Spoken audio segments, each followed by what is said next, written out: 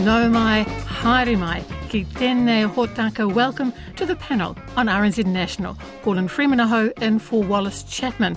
Ki tēnei rā today on the panel, insurance. It's getting more expensive, so are more people now choosing to give up their policies and keep their fingers crossed. A school is able to cope with the number of students now suffering from extreme anxiety.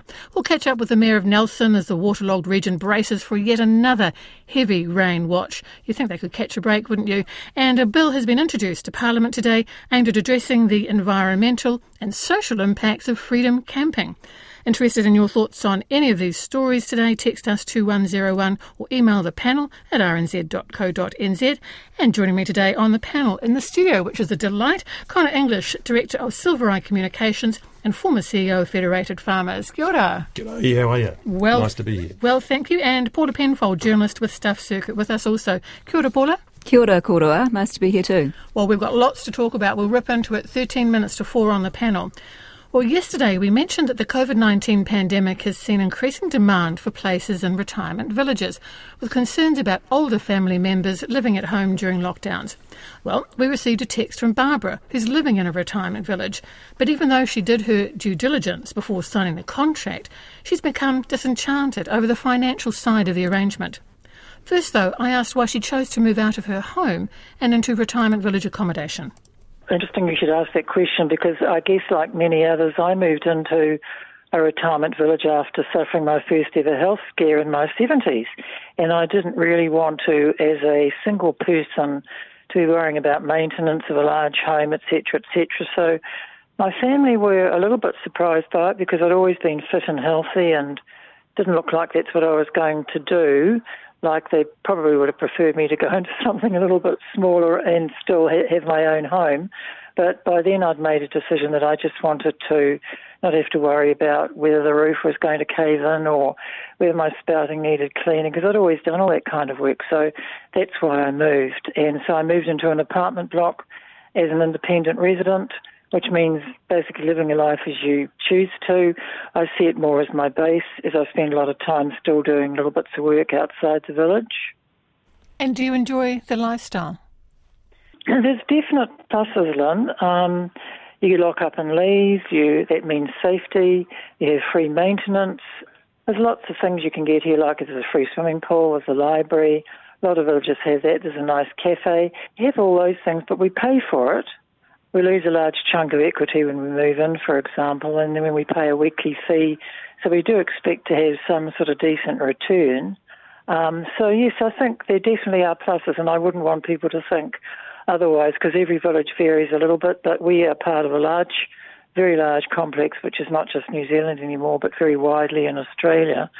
So, yeah, there are pluses. We'll come to the finances, because that seems to be the biggest frustration for you. And I understand that you did your due diligence. You didn't just sign on the bottom line. You had the small print looked at. Is that right? Yes, correct. I had a very, very good lawyer who's worked with retirement villages all his life, and so did friends of mine that I've got to know well here. So legally everything was well covered. So we knew pretty much what we were up against, but couldn't do anything about things such as we have a license to occupy here, which means we're neither owners or renters. So we're kind of in the middle of nowhere, and legally that's fine, but no one can get around it, and that's part of the reason why we've been wanting this review. And when it comes to the resale process, if I die, for example, my weekly fees will continue to be taken out of my remaining finances until my apartment is sold. And this means that some retirement villages just keep stalling the sales. So that's money that I want to go to my children. I don't want that to go to a large conglomerate. We have no capital gains from the sales, and then large amounts of documentation, which we went through with fine-tooth comb, as you mentioned before. Due diligence was very clear, but there was lots of confusing parts of it which we don't know till we're in here, until we're actually experiencing, because on paper it looks fine, but health and safety issues are often just disregarded or put into another hard place. And when COVID happened, for example, decisions were made here by management that were off the cuff and came from nowhere, and to my mind were very dangerous for the residents. Let's talk through the review. Residents like you are not taking this lying down, so to speak, so there is a push for change, right?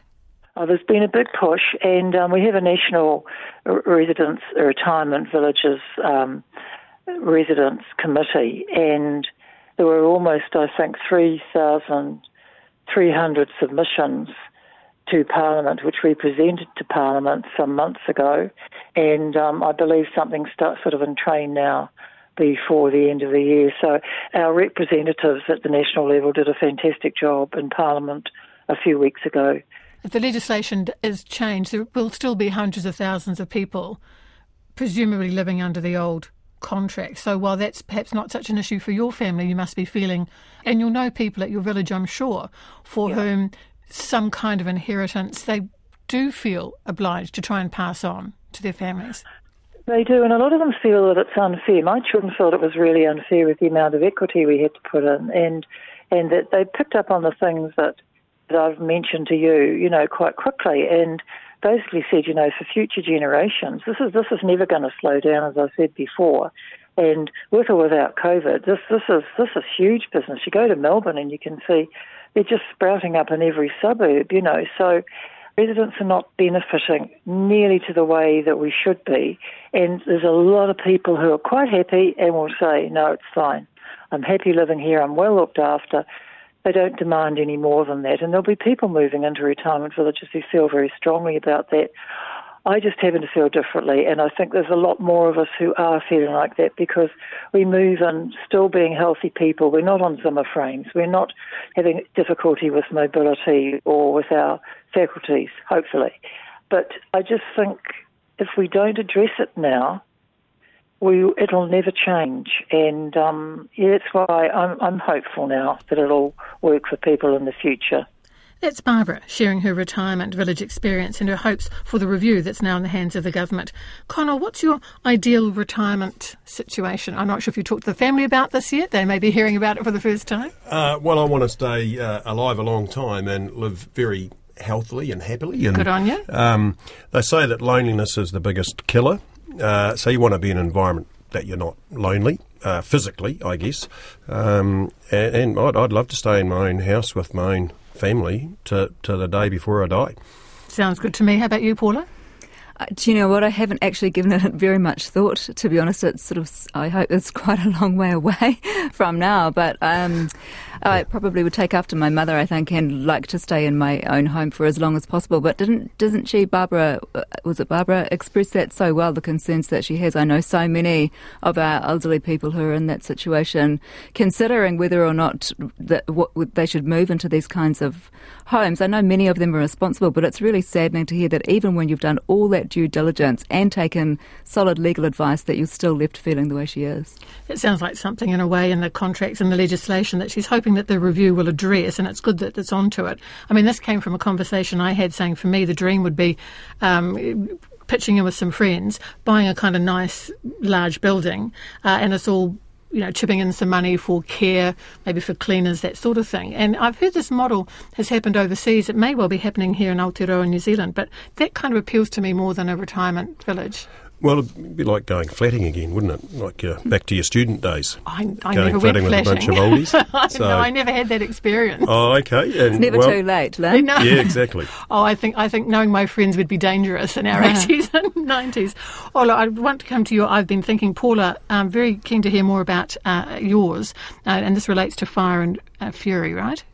Yeah, so at Stuff Circuit, the investigative team that I work in at Stuff, we put out a documentary almost a couple of weeks ago called Fire and Fury, which really was a bit of a deep look into some of the people behind some of the kind of violent disinformation and misinformation and rhetoric that is going a bit more mainstream these days, and we wanted to show people who they are and what they're saying.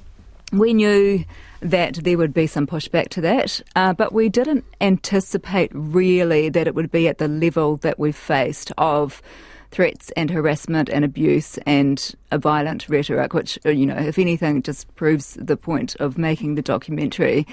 And I'm not looking for sympathy as a journalist, because that's not what this is about.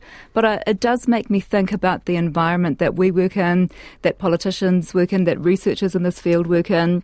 The fact that we have to put in place measures that even a few years ago we would never have even had to consider should, I think, be a salutary warning to all of us about what we tolerate, what we accept as a society in terms of the conversations that we need to have. And I guess my plea would be that in the same way that we now don't accept casual racism, can we also step in when we see casual violence or casual bullying or casual abuse, harassment, online particularly, but also, in all sorts of environments? Can we step in and call it out? Because it's really ugly out there, and it's not a pleasant place to work in. I think the intent is to chill those voices like ours who are exposing these things, and that won't work. But we kind of need help and support to be able to illustrate and show where these people are going too far. And you've been in this business for a long time, Paula. So for this to get to you, it's got to be bad, I know.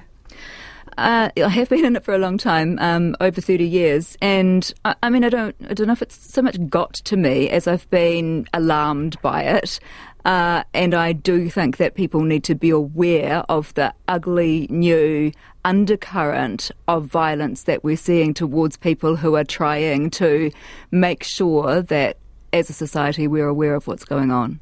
And often they hide behind that anonymity that text, for example, can offer, which is really frustrating. We see it here too. Conor, any thoughts on that?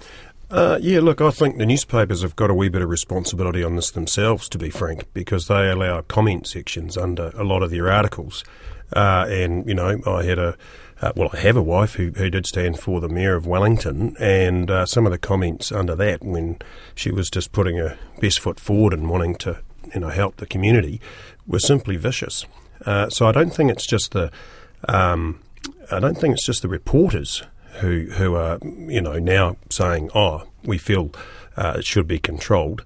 I think they should talk to their bosses about the comment sections under the articles in the newspaper, because politicians get hammered. As do people in business or anyone who's in the article. Look at the poor old All Black coach. He got absolutely hammered, whether he deserved it or not. So, perhaps look at the way you run your newspaper online and take some responsibility for it. I'm sorry to hear that your wife went through that. She shouldn't have, and I respect anybody who's going to put their hat in the ring for local government, because that's hard yakka, and she that's one of the reasons why they don't. Gone through that. Exactly, that's that chilling effect again, isn't it? Well, we heard that this year. that desperate shout out. Please, people, put your names forward to come on council. I think a lot of people were speculating it's about the money, that the money's not great. But I think what you're saying there is part of it too, Conor. It's pretty thankless. Yeah, you just get hammered. So why would you do that? Such a negative environment. And the newspapers are providing this environment for people who can just say whatever they feel like, rightly or wrongly. And they've been doing it for quite a long time. It hasn't just been since the freedom protest or whatever it's called they had down at Parliament. I think what I'm saying in relation to that, Conor, is yes, you're right, the comment sections can be vile, but at least they're moderated. I'm talking about different parts of the internet and direct threats that come into our inboxes. The comment sections are moderated. That's the difference. Yeah, well, that's one area that you could make a difference. We'll come back to you. I've been thinking, Conor, because the news is coming up, but I thought I'd share this with you, Paula. Text already in, and it's love, not trolling. You are an inspiration, says this listener. And also the Stuff Circuit team has done a great job of exposing the dark side of conspiracy theorists in Aotearoa, as have other brave journalists. We'll share more of that love coming this way. It's good, it can go both ways. Today's talking point too, are you going to vote in the upcoming local body elections? If not, why not? If you don't, can you whinge about it? Text us 2101 or email the panel at rnz.co.nz. We will catch you the other side of the news.